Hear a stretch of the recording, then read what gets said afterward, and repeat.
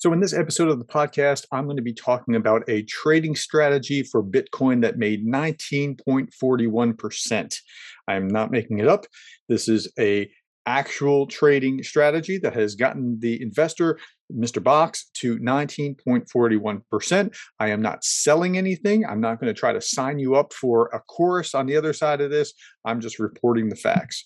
Stay tuned. In a world of incompetent bosses, micromanagers, and petty tyrants, one management professor claims that he can help you become the kind of leader that you would want to follow. You are listening to The Leadersmith. Now, here is your host, Darren Gertis. Okay, so what I'm about to relay is an article. It was in bbc.com. I'll leave the link below. And so this is an investor. His name is Mr. Goxx. Mr. Goxx has a pretty unique trading strategy for Bitcoin or other similar types of cryptocurrency. And his strategy is it's a little different. So I'm going to read little snippets of the article in here, and we can just go from there. So he's notable for two reasons. First, and I'm quoting directly, he's notable for two reasons. First, he's making money with his lifetime career performance of about 20%. It's not 20%, it's 19.41%. So he's beating many professional traders and funds. Second, Mr. Goxx is a hamster. Okay, yes, you heard that correctly. He is a hamster. So you have a hamster that is beating the market and pretty handily beating the market on cryptocurrency.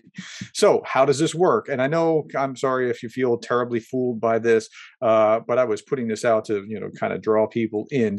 And so by running on his intention wheel, he's a legit hamster. His name is Mr. Goxx. He runs on his wheel. The wheel selects wherever he stops, selects which currency he wants to trade, and it goes through different options. His office floor has two tunnels nearby, one for buy and one for sell. So if he spins on the wheel, and after spinning on the wheel, it says we're going to buy, let's say, Bitcoin. And then he runs through sell. So he will sell whatever that is, or buy if he runs through the other tunnel. Every time he runs through a tunnel, the electronics wired in his office complete a trade. So it's automatically geared to buy or sell the trade based on Mr. Goxx's desires. So it's an elaborate setup for a hamster. So why am I telling you this? Well, it's pretty fascinating. Let me tell you a little bit about the backstory. There are two men in Germany who have created this. They actually created the buy and sell I don't know what you call a hamster cage, but a hamster house for to create the buy and sell. And one of them was talking about, it seems like most people from our generation see no other chance than throwing a lot of their savings on the crypto market without having a clue what's going on there. We were joking about it, whether my hamster would be able to make smarter investment decisions than we humans do. That's what one of the co-founders, there's two partners working on this. And so they created this elaborate setup. Now, the interesting thing is he's doing really well now. He's up 19%. So I was talking to a friend of mine. He's the economics professor here at Charleston Southern, Arnold Height. So he and I were talking in his office earlier today, and we're just speculating on what's going on. Okay, so there's a famous book called A Random Walk Down Wall Street. And in it, Bert Malkiel talks about how essentially the way that stock market works is, anybody's going to make a certain amount one way or another. It's not going to be, you can't really outdo the market. It's just like a blind monkey would get things right such a percentage at a time. Okay, that's one view of the market. Now, my other good friend, Scott Pearson, who just recently left, a couple of years ago, left CSU. He's an economist as well. He's now at Palm Beach Atlantic. He has exactly the opposite side. And I tend to lean toward the other perspective. And his perspective, and he regularly trades in the market. He has his own little financial firm. I don't know what exactly he would call it, professional advising of buying and selling stocks, is that no, you can actually outdo the market. And a good example of how that would work is you can look at what's going to happen to COVID, and it doesn't take a lot of intelligence to realize as COVID's hitting, wow, Netflix is going to be, going up in price, and maybe Peloton or something like that, and something related to sports arenas would go down. Okay, so if you're careful and you pay attention, you can do that. So those are the two theories. Well, this is kind of within the first one, the random walk down Wall Street kind of argument. Now, Mr. Goxx is in the paper because he's up by 20%. Now, over time, and I asked Arnold about this, the first economist I mentioned, over time, would there be regression to the mean? And we agree that given long enough, he would win some, he would lose some, and it would about be average, because this is just like, it's like flipping a coin. That's what Mr. Goxx is doing. It's randomly running through a tunnel. Okay, so Mr. Goxx, why is he called Mr. Goxx? His name, there is a company called Mount Gox, Gox, was once the biggest crypto exchange on the planet, and I'm quoting this, until it was compromised and hundreds of thousands of Bitcoin stolen, making the company file for bankruptcy. So that's where the name comes from. So they named the hamster Mr. Goxx with an extra X, Goxx. His first month wasn't that profitable. Okay, they started on June 12th with 326 euros, and placing an order for Stellar XLM 1 month, and 95 orders later, Goxx capital was down by 7.3%. So he had to learn the business like we all do. Right? But as of 27 September, the intrepid trader's career performance is up 19.41%. That's pretty good. Now, to put that in perspective, to let you know just how good that is, that beats any major index like the Dow Jones Industrial Average, the S&P 500, all the major stock markets around the world. That even beats Warren Buffett and Berkshire Hathaway. So he's doing great. Now, before you go out and run to, invest like he does, it's probably not a good idea, because, hey, look, if you just flip a coin and do it the same way, you can get similar results. If you're lucky, you can get opposite similar results if you're unlucky. So this might not be the best way of going about doing it. The article says, to be clear, Goxx Capital is not a real investment firm, and Mr. Goxx's human partners are keen to stress with every tweet that it should not be taken as investment advice. As I was just telling you, this is not investment advice. Now, but that's really interesting. He has a Twitter page. Mr. Goxx has a Twitter page. Now, beyond that, it's really interesting all that goes into it. Like, they have a website where so when Mr. Goxx enters his Goxx box, or whatever they call it, when he enters, it will automatically turn on a live video feed and people watch. Thousands of people watch. 13,000 people are subscribed to this. And when you turn it on, there's ad revenue. Isn't that interesting? So the founders are actually making money on something that's this silly. But that's a great idea. If somebody wants to watch it, there's a market for it, and so they're making money on it. Not so much on the trading. Now, if I was them, I'd get a little greedy and I'd take it off the table periodically. Like, he's up 20%. I'm not sure how much further he's going to go. Let's take some off and start over again with, only $100 and see what he can do for there. Because, he's going to lose it eventually, and he'll win some, he'll lose some, but it should regress to the mean. Okay.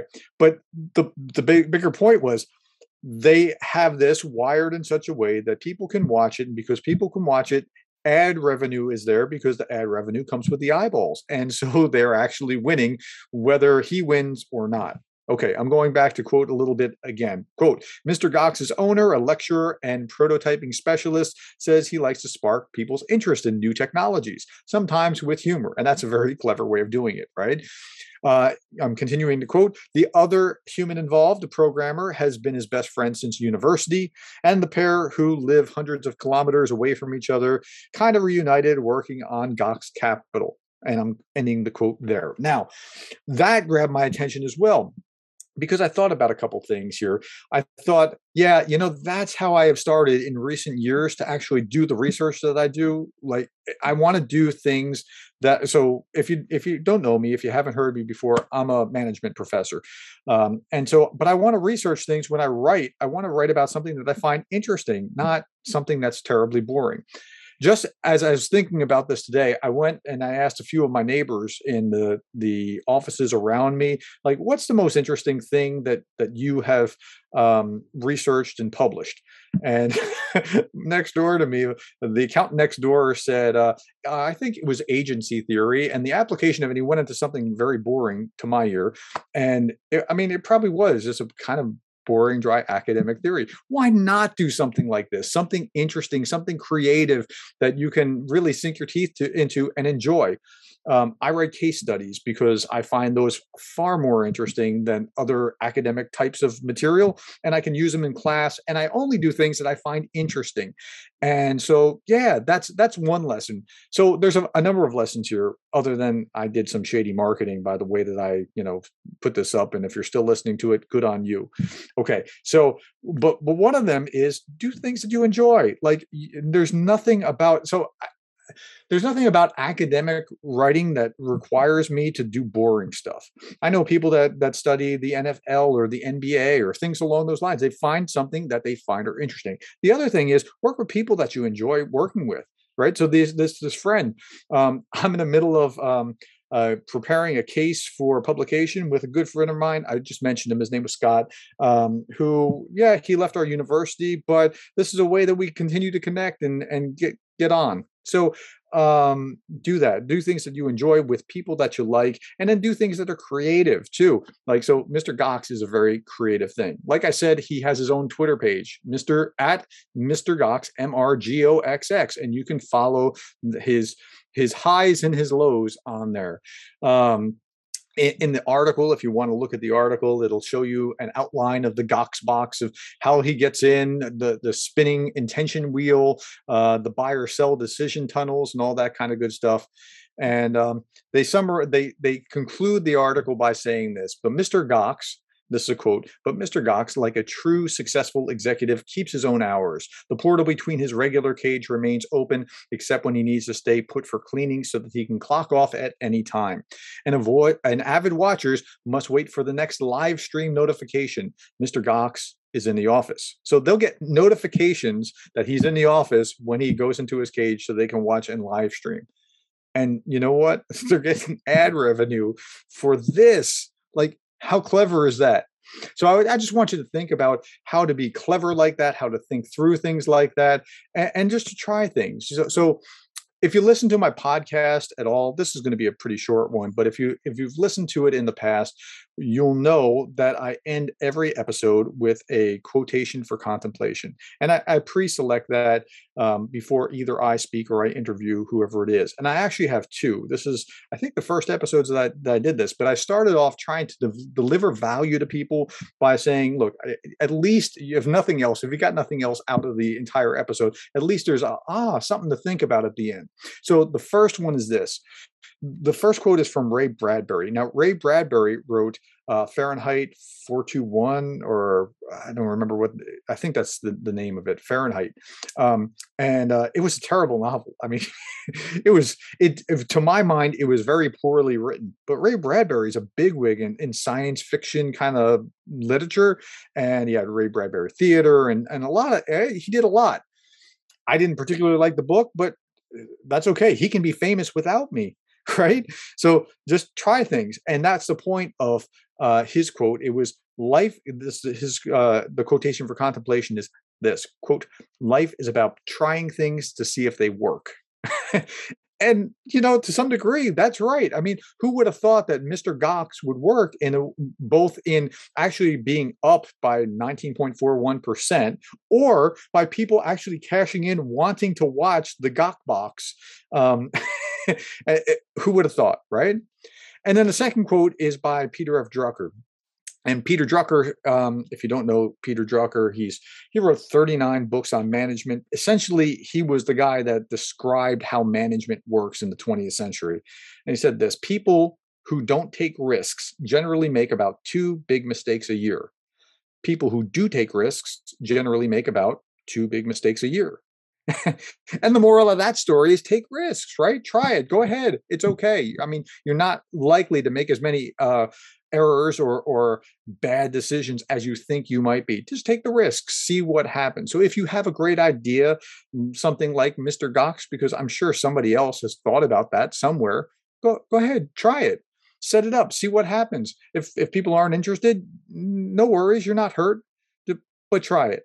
Okay. So, hey, I hope that helps you have some food for thought and think about, how to be more creative and what might work. And, there's no harm. There's no, Warren Buffett talked about how he likes investing because there's no called strike. And I think, there's something really profound about that thought. In baseball, if you don't know the background, if you swing at a ball and you miss, that's a strike. If it's in the strike zone and you don't swing on it, it's called a called strike. Okay, so you still get penalized anyway, and 3 strikes and you're out. So, but there's no penalty for not taking a swing at a certain thing, so you're not penalized. But you're not going to actually get a hit until you swing. So there's the other side of that coin here, and I think creativity works that way too. You're neither penalized, but you also have to swing at the ones that. And so when it's in your sweet spot, go for it. And your sweet spot might be something totally different than mine. Mine will probably be something to do with academic-ish stuff, writing, speaking, that kind of thing. That's my sweet spot. It's probably not going to be interpretive dance. Okay, but yours might be interpretive dance. And if that's it, maybe people want to watch your interpretive dance for hours. Go nuts, put it online, see what people think. Okay. But be creative, do things that you find interesting and with people that you like, because life's just too short not to. Hey, thanks for taking the time to listen to me today. Listen to me ramble on about Mr. Goxx. And I hope that helps you become the kind of leader that you would want to follow, a more fun-loving leader who, is going to do things that are enjoyable and helps you help others find things enjoyable as well. Thanks for your time.